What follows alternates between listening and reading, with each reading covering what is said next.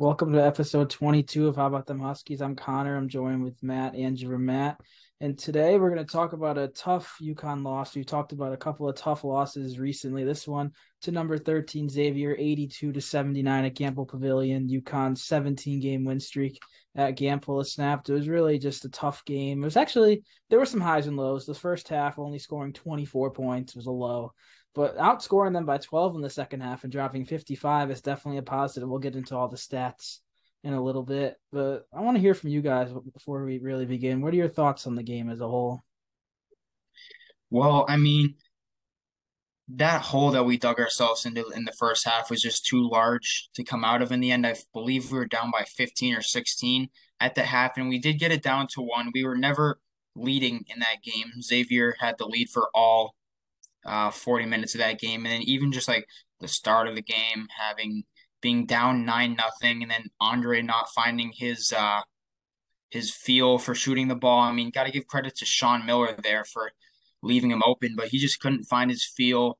Xavier had the momentum early, and it just went kind of downhill from there. But I do want to give the guys credit for not going and just running and hiding and taking a 30 or a 35 piece. They battled back, they got it down to one, but they were just never able to get over that hump of even tying it or winning by one. Like that's one of the hardest things to do in college basketball is like you can come back from 90, but getting over that and taking that lead by one is the single hardest thing to do when you're down by over 15 points, and we just couldn't get over that hump. But positive out of that second half because we looked like old December beating up on Alabama, kind of UConn, but that first 20 minutes was not good at all, and that's what really lost us the game. Yeah, and what Andrew just said about the psychological aspect of taking the lead back, I was about to say the same thing. That's absolutely true. But besides that, I just want to say how proud of this group I am and how much better things look after we still are losing games, but after the tough losses we had, um, they showed that it can be repaired when they really lock in, and they were very locked in the second half. Obviously, they never got over that hump, but Xavier's probably the best team in our conference. Um, could be a Final Four team. They're a very, very good team. And when we really put it together, we were dominant at some points in the second half. And obviously, we never took the lead back. But like you said, we won the second half by 12 points. And if it wasn't for Sule Boom going absolutely unconscious on us, who's old enough to be my father, I'll just add that he's a very old player. If it wasn't for him going absolutely unconscious at the beginning of the second half, things could have looked a lot different in the win column. Yeah, and we had a lot of underwhelming performances, I would say too. I'm glad we stuck around. Sonogo only had 11, Klingen had 2. We only had 6 total bench points. So the fact that we pulled it back that close towards the end of the second half shows a lot about the character of the team and about our best players, especially Jordan Hawkins, hell of a game he had. But yeah, I'm just very proud that they stuck around and were able to bring it back with some underwhelming performances from top guys. That's the point I wanted to make about Hawkins is you can quote me for this. You can screen record it and post it and call me an idiot if it doesn't happen. But Jordan Hawkins is going to be a lottery pick. He's starting to look more like James Bouknight attacking the rack. Finishing is something that he's going to develop as he gets older. If he has to develop that in the G League or something, kind of how Bouknight did, so be it. But I think he's gotten himself to be a lottery pick, not just because of the points, but I'm going to keep harping on this point. His ability to create his own shot is unmatched of many, many guards that I've watched. I mean, like Sule Boom killed us from three, but he needed to be open. He can't make a move to get open. Hawkins can make one jab step move and get open. I mean, on a defender who's 4 or 5 inches taller than him. So I think he's really starting to become our biggest bright spot. Sonogo, he got killed down there by Fremantle and Nunji. But that stuff's gonna happen. He had a tough game a little while back, but Hawkins is starting to be I think our brightest spot here as we move through this season. Yeah, one last thing about Jordan Hawkins and his NBA future.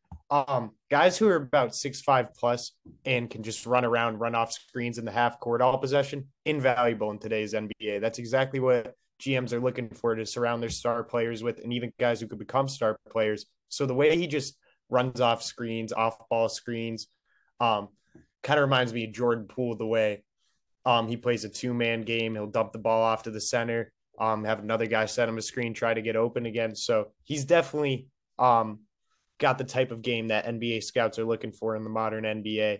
And I wouldn't be surprised if he was a lottery pick either, but he's got a bright future. Yeah, and with Hawkins, we all know the picture going around social media when Ray Allen visited the practice. There's a picture of the two talking to each other. Since that happened, he's averaging 23 points per game in 4 games, which it's a small sample size, but it's really an improvement. I'm not saying he was bad before, but he's been just on fire. And I want to talk about a couple other players here. We'll get to everyone, but some that stick out. The beginning of the game, Andrew mentioned it was a rough. We dug ourselves into a hole. Andre Jackson, 0 for 7 in the first 4 minutes. That just can't happen. I understand they're giving him the looks. I mean, he took 12 threes against Xavier last game, but you can't do that. I mean, I'm not saying that lost us the game. We had plenty of other things that didn't go well and other chances to win, but starting the game like that was brutal. Yeah, and when you start games like that, it's very difficult to dig yourself out of that hole. Jackson, the rest of the game, he shot 3 of 12. So, I mean that beginning of the game really killed him, really crushed him. We didn't see much of him the rest of the game, and he didn't do much outside. There were only 2 rebounds, 2 assists. So, very quiet night for him. But I mean, big ups to the guys for bringing it back. Also, maybe a little award here for Andre. We talked about he struggled on offense, but his defense is there. And just today, the Naismith Defensive Player of the Year watch list was released, the top 15 in the country, and he is on there. He's one of 2 Big East players. Kalkbrenner with Creighton is there as well. That's cool to see. He's getting recognized for his defense, even if the offense isn't 100% at all times. And also, we mentioned Sanogo struggled a little bit. I feel like he did what he could. 11 points, 9 rebounds when he was getting doubled on the catch every single time. I mean, that was obviously Xavier's game plan, double Sanogo and leave a guy like Jackson open on the wing, and it worked for the most part. But I'm not really too upset with the Damas performance. He had a 3-pointer and 4 assists, which I'm not sure if that's his career high. If probably is. I mean, he's not known as a playmaker. But yeah, I'm not too disappointed in Damas performance. Yeah, and you just brought it up with the assists, and that's what I wanted to say about Sanogo was his decision making off double teams looked much improved last night. And he really put together some very positive plays in the second half, especially in a game when Klingon wasn't doing so well, and he was really a big part of that comeback. Yeah, I'll go down the list here. Alex Caravan, he only scored 5 points, 1 of 3 from three, but he wasn't. I'm not saying he's usually terrible on defense. We always kind of knock him on this podcast. He's not the greatest defender, but he didn't really stick out as bad. He kind of held his own against Fremantle. Fremantle just 9 points. But I mean, Caravan, he was kind of just there. I mean, like I said, not a stellar performance, but definitely not a bad one. There were some people that weren't so good, but definitely a solid performance against a pretty tough big man in Fremantle. Yeah, and I've noticed steady improvement just from a majority of the guys defensively, effort wise.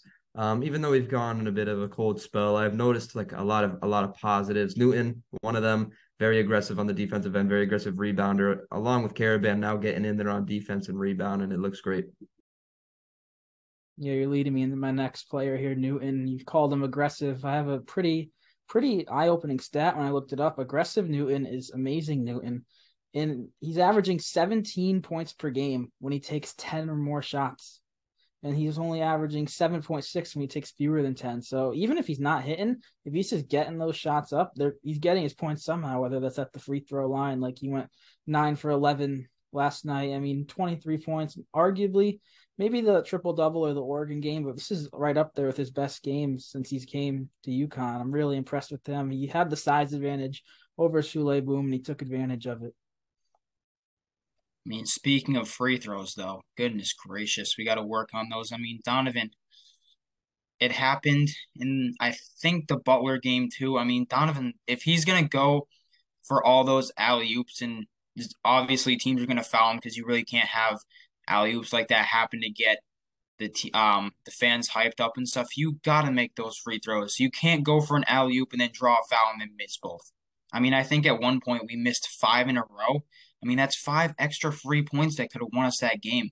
But free throws just have to be worked on. I mean, we should miss maybe 3 max in a game. I mean, these guys are all full scholarship athletes at a top 20 team.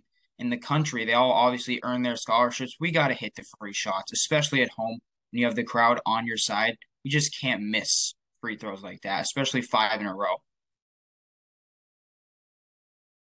Yeah, I mean it's huge to see. We had some misses, but Newton, like I mentioned, I'll take 9 for 11 any night. I mean, it's solid. Hawkins, perfect, 7 for 7. I mean, the guys that are supposed to be hitting him are hitting him. It's the big men like Klingen and I guess Caravan. He's supposed to hit his free throw. He went 0 for 1, but we'll look past that. But yeah, free throws. I mean, you missed 6, lost by 3. I mean, that could be a big difference in the game. And I'll talk about the bench real quick. There wasn't too much from the bench. I mean, Naheem Aline, he checked in after Jackson had his whole fiasco in the first couple of minutes. He hit a 3 right away. I was thinking, oh, maybe Aline's back. He didn't really do anything after that. But it's good to see he saw one go in. Joey Calcaterra, he didn't have it. He hasn't had it very often recently. But there was one play. It's been a couple of times it's happened with him where there's a fast break and it's usually Andre kicking it out to a wide open Joey on the wing. And if he hits the shot, the building's going to explode and he just misses it. I'm pretty sure he missed it like completely last night in that situation, like missed the rim totally. So that's not good to see. Klingen, we touched upon, he was really a non-factor, but there's been we're not too I'm saying we're not too surprised, but there's been games where Sonogo's dominated those minutes, so not really much Klingen going on there. And Hassan Diarra, he's a guy, he didn't really do much either. It's almost like you didn't even notice he played, which that's not really a bad thing, not necessarily. But he's not known for his scoring. He's not known to put up even like 5, 6 points. He's in there for his defense. His defense was solid, but he didn't have the stats, like he didn't have any steals. He had a block, but Hassan, he's in there just to disrupt things. His stuff's not going to show up in the stat sheet, so I'm not too disappointed he didn't have that great of a game because I know he had an impact in other places. Yeah, with that 3, with Joey you mentioned, I've just noticed that since that Georgetown game where he hit all those really crazy shots and started to play like he was Steph Curry, he hasn't been setting his feet at all. He's always falling sideways or falling back or catching it and shooting it without setting his feet. Like, I mean, you watch the Butler game. He set his feet for maybe like 2 or 3 seconds and he drilled the 3. I mean, yeah, he's a good shooter. He's got a great form. He's got a great eye for the basket. But I mean, he if he's that wide open, he's got to set his feet. He's just rushing his shots. And I think that he might be on his last string here because if we really need him to hit shots at big times and he's not coming through right now, I think we might start to see a minutes decrease from him. Yeah, and one thing about Joey is he's such an X factor because when we were on that huge win streak, he was playing spectacularly almost every night. I think he was averaging north of 50% from 3 over that stretch. And after the Georgetown game, when we started losing more games than we were winning, um, he just wasn't showing up. His stats haven't been there since. His playing hasn't been there since. So he's just such an X factor. If he could really have it going, then it helps us. So hopefully this is just a huge cold streak, but we saw what he could do at the beginning of the year. Yeah, Joey, he was a part of a crucial sequence at the end of the game. We'll start with, I don't remember how much time is left, maybe like 30 seconds. We're running our set to try to get Hawkins open for a 3 to tie it. We don't have it there. So we just kind of go into panic mode and we get Hawkins wide open on the wing. He drills the jumper, but Dan Hurley called a timeout and the jumper didn't count. So that just can't happen for Hurley. I mean, that's complete mismanagement there. And I'll just finish off the sequence to the end here. They got the timeout off, obviously. They inbounded it, didn't get a good look. They had a couple of times they could throw it up, but it just ended up with Tristan getting fouled with like 2 seconds left and down by 3. I mean, the game's over at that point. He hit both free throws, but then we fouled right away to get the ball back, and it was Hawkins' 5th. So even if, say, Xavier made the 2, we didn't even get a shot off at the end. It's just mismanagement, and it's not the first time. I'm not saying it lost us the game, like I said, a lot of things, but just that can't happen, especially at this level, to just call that timeout. I mean, maybe he wasn't looking at the play unfolding. Maybe he saw something else, Hurley, but this can't happen. Let him play on. This is a rarity here, but Connor, I'm actually going to go against you here. That timeout was a perfect call because that possession was terrible. That was destined to be a bad pass thrown into a turnover. And I mean, if you watched it, the defender, if you hear the whistle as a defender, you don't ever go for the ball. So I forget who was guarding him, but I watched it on replay about 18 times. And as soon as that whistle blew, the defender backed off, allowing Hawkins to be that open. Now I can promise you that if that whistle's not blown, he's not backing off like that. And I'm going to give Hurley credit for that timeout because that possession was really, really bad. It wasn't going anywhere. It was going to result in a turnover, in my opinion. But yeah, a rarity here, but I got to go against you there, Connor. I definitely agree with you with your reasoning, except he made the shot. And I'm not saying that I'm not speaking for everyone here, but there's a lot of people like on UConn Twitter that are pissed off that Hurley did that, even though like I didn't look into it as deeply as you did with 18 times or whatever you said. But yeah, I mean, it just doesn't look good, even if it wasn't really what it seems. It just doesn't not a good look, I think. Here, I'll just add my input on this real quick. We've never been much of a debate podcast, but it's coming up right now. And my opinion on it is if the ball's in your best player's hand and you really need a play to be made, just don't take a timeout. That's just my opinion. I'm going to cut us right even down the middle here because I agree with Andrew. I believe that the possession was entirely broken. What Hurley wanted wasn't happening. What the play, like the set wasn't correct. Nothing was going right, and that would have been a bailout shot. If Hawkins missed that shot, everybody would have been right on Hurley's back, calling him an idiot for not calling a timeout in a broken possession in that serious of a situation in the game. In my opinion, it was a safe bet to take that timeout. That shot, Hawkins lucky he made it because he has the side of Twitter now. But if he doesn't make that shot and we don't call a timeout, then what? Then you're yelling at Hurley because he doesn't call a timeout. I think the takeaway from this is that Dan Hurley can't win in the fans' eyes no matter what. Yeah, and if Hawkins say he misses it, like you said, and they don't call a timeout, everyone's like, why is he taking a 2-point shot with 20 seconds left down three? I mean, there's really a lose-lose situation there, all in all. And I mean, they picked it up a little bit in the second half, but I was disappointed with the defensive effort from this team, especially a Hurley coach team that emphasizes defense. I mean, it felt like Xavier, they were getting buckets at will. Like Souley Boom hit his first 5 threes. I mean, Jones was on fire. Even like Desmond Claude had a wide open dunk. I mean, he's a talented young player, but that can't happen. Even Nunji, he had a quiet 12 points, but a bunch of his buckets were little wide open floaters. I mean, the defense was not there. I mean, it's a little surprising. I know Xavier's definitely a very talented offensive team, one of the best, if not the best in the conference. I mean, Marquette might have that. They're number one offensively in KenPom, actually. So Marquette might have that for them, but I think really that can't happen on defense for UConn.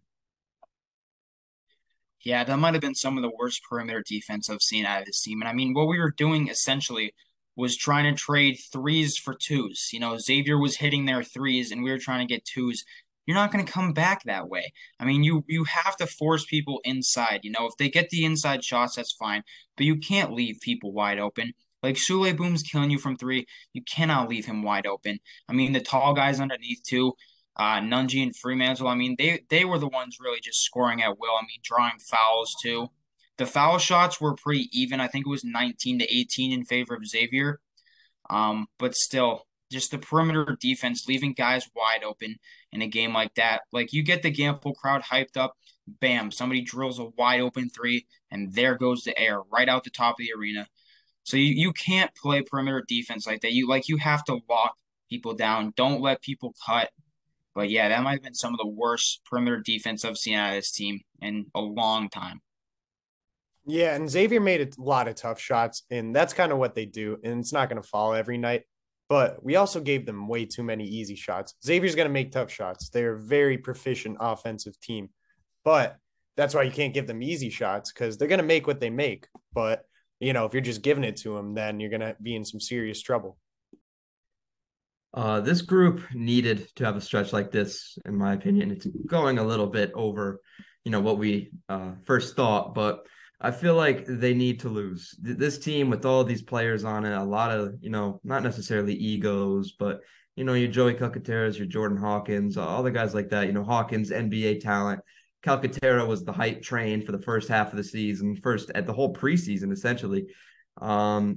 They needed to lose. They needed to learn what it's like to lose, especially in games, you have no business losing, like St. John's and whatnot. But, if this isn't who we are, and that second half of the game is who we are, then we have a great March coming up because if we can put it together like that throughout the rest of the season, we'll look really good going into March. And that's what you need. You need momentum going into March, because teams that have momentum going into March make deep runs. And if we can build up, if we can get Calcaterra back playing 100% how he was at the start of the season, Hawkins shooting more shots than honestly I think he should, because when he does put it up, the ball goes in. If we can get a less aggressive Adama, more likely to share the ball, that would be fantastic because he's great with the ball. Now imagine him passing it to Jordan Hawkins. We can get an Andre Jackson who can consistently hit a three. It will look great. Hurley is going to preach that they need to learn and they need to play better because Hurley can't play on the court for 40 minutes. He needs them to step up. And the more they lose, the more they'll learn. So hopefully, that was the end of the losing and the learning. And now we can just put it all to use. Yeah, they definitely want Hawkins to shoot more on that last play where it really just fell apart after the timeout. They were trying to get Hawkins his open shot, but I'm pretty sure I saw a quote from Sean Miller that they switched up their game plan for that last play. Usually they weren't switching on screens there. They did switch, so Nunji was just blocking Hawkins' view of the ball. He couldn't even get it to him. And we spoke a lot about Sule Boom. I feel like it'd be a little rude here at How About Them Huskies if we didn't wish him a happy 24th birthday today. So happy birthday, Sule. And another side note, the 23-year-old Luka Doncic, his fourth All-Star appearance today was announced. So congrats to him there. You do with that stat what you will. And we'll move on here, UConn. We're not going to preview the DePaul game tonight, but the next game is on the road at DePaul at Wintrust Arena. And actually, this weekend, DePaul, sellout crowd versus Marquette. First time ever, I believe, I saw DePaul as a sellout crowd. So why not make it 2 in a row?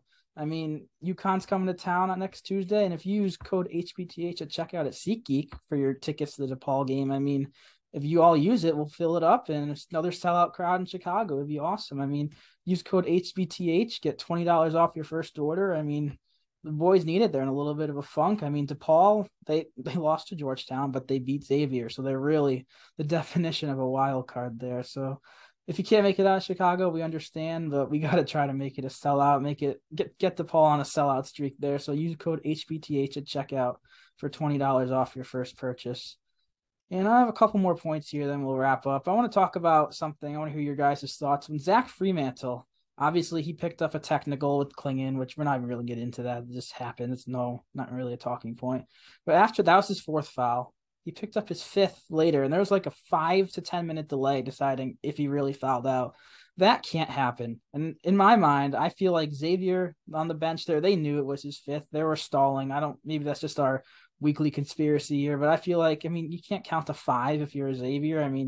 5 fouls, you're out. It should not have taken that long. That's just my thoughts. I want to see what you guys think. They were 100% stalling. It should not take 5 to 10 minutes to do that. There's somebody keeping a book, I believe, at the scorer's table. Go look at the book. Look at Fremantle's fouls. If it says 5, he's done. We don't need to ask the fans. We don't need to ask the coaches. Go check the hard copy of the book and see if he has the 5 fouls. Everybody in the arena also knew that, by the way. And it looks like both coaches were mad at different refs. I don't know if you saw the clip on Twitter, but Hurley had some colorful words for Jeff Anderson, understandably so. My goodness, but we won't get into that here. But that is really unacceptable. And for all 3 refs to not know for sure, come on now. You have to see what Xavier was doing. Completely took the momentum out of us. It's tough to say that lost us the game because you can't really blame it on a delay because of a foul, but everybody knew he had 5. He was also with a little under 6 minutes left. The guy, he was playing dumb all game, stupid fouls. He picked up the technical. You have to know how many fouls he has, especially, isn't there an assistant coach that's supposed to keep track of people that are in foul trouble? And if he had 3, then he's in trouble. He gets that technical and the personal. And 3 plus 2 is in fact 5 for the people that go to Xavier. But that's got to be something that somebody has to be on top of. Either a ref, a coach, an official scorer, somebody's got to be on top of that. But a delay like that happened in that game just cannot happen again.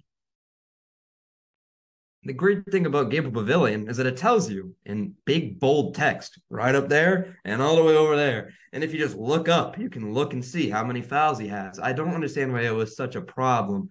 All signs were pointing to 5 fouls, and there was really no argument for 4. Maybe if Sean Miller was that, dumb about it, and he didn't know a technical foul was a foul, maybe I could see it. But It's basketball, man. You've been a coach for how long and you don't know these things? Yeah, and that was a call I've seen elementary school refs make much more timely and easier. And the officiating all year in the Big East has been spotty at best. And that's not just for us. It's things that they've called for in favor of us. It's things in other games, and they really need to figure that out. Yeah, we'll switch gears here a little bit. We talked about really every player and their performance. A guy we didn't mention because he didn't check in was Samson Johnson. I know I said he was my player to watch for this one because of his size against the Xavier Bigs, but this was a game we didn't really go to the bench much at all, and I'm not really too surprised in the long run he didn't get in. Obviously, I wouldn't be surprised if he got in either, but he hasn't played too much basketball recently, and this is a huge game. It's a top 15 team in Xavier, probably a top 10 team next week. And it's just not a, I mean, it is a great matchup, but it's also not a great matchup for him at the same time. So I'm not too surprised. I think he will be a factor, at least a little bit, against DePaul and Georgetown in the coming week, though. Yeah, playing guys who have been hurt for a really long time is the toughest thing to do, especially in a game like this. I think you'll see a lot of action against DePaul personally, but I mean, in a physical game like that where they have two like 6'11", 7-footers who just drop their shoulder and drive into people's chests, like I think it was a safe play to not play him because I mean, you know, you got to take the right risks.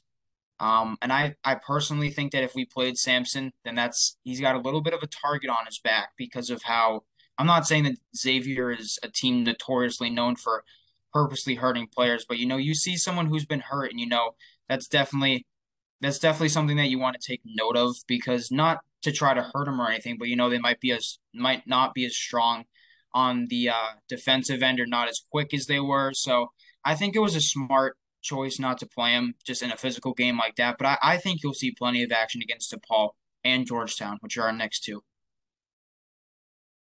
Yeah, definitely. And we got one last point here I want to talk about, and then we'll wrap up. Xavier, I think one of you guys mentioned it before. They only played 7 players to our 9. Obviously, our 9, 3 of them played less than 10 minutes.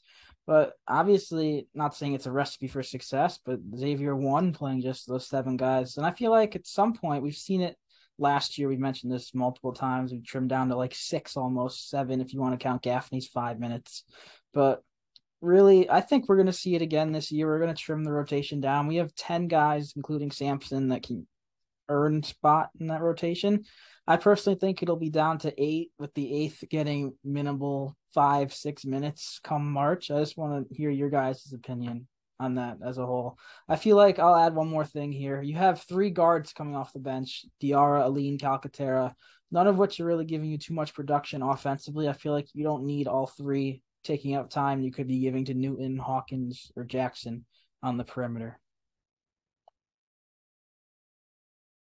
Yeah, in my opinion, Diarra's got to be a must off the bench just because of his defense. You know, if you're going to take Newton out, you got to put Diarra in for him just because of the way he plays defense. But honestly, I would love to see Hawkins consistently play 37 minutes, especially if he's like as hot as he is. And I do think the player, like I said earlier, that would end up losing those minutes is Calcaterra because Aline, for being small, he can guard the 3 depending on who is playing it.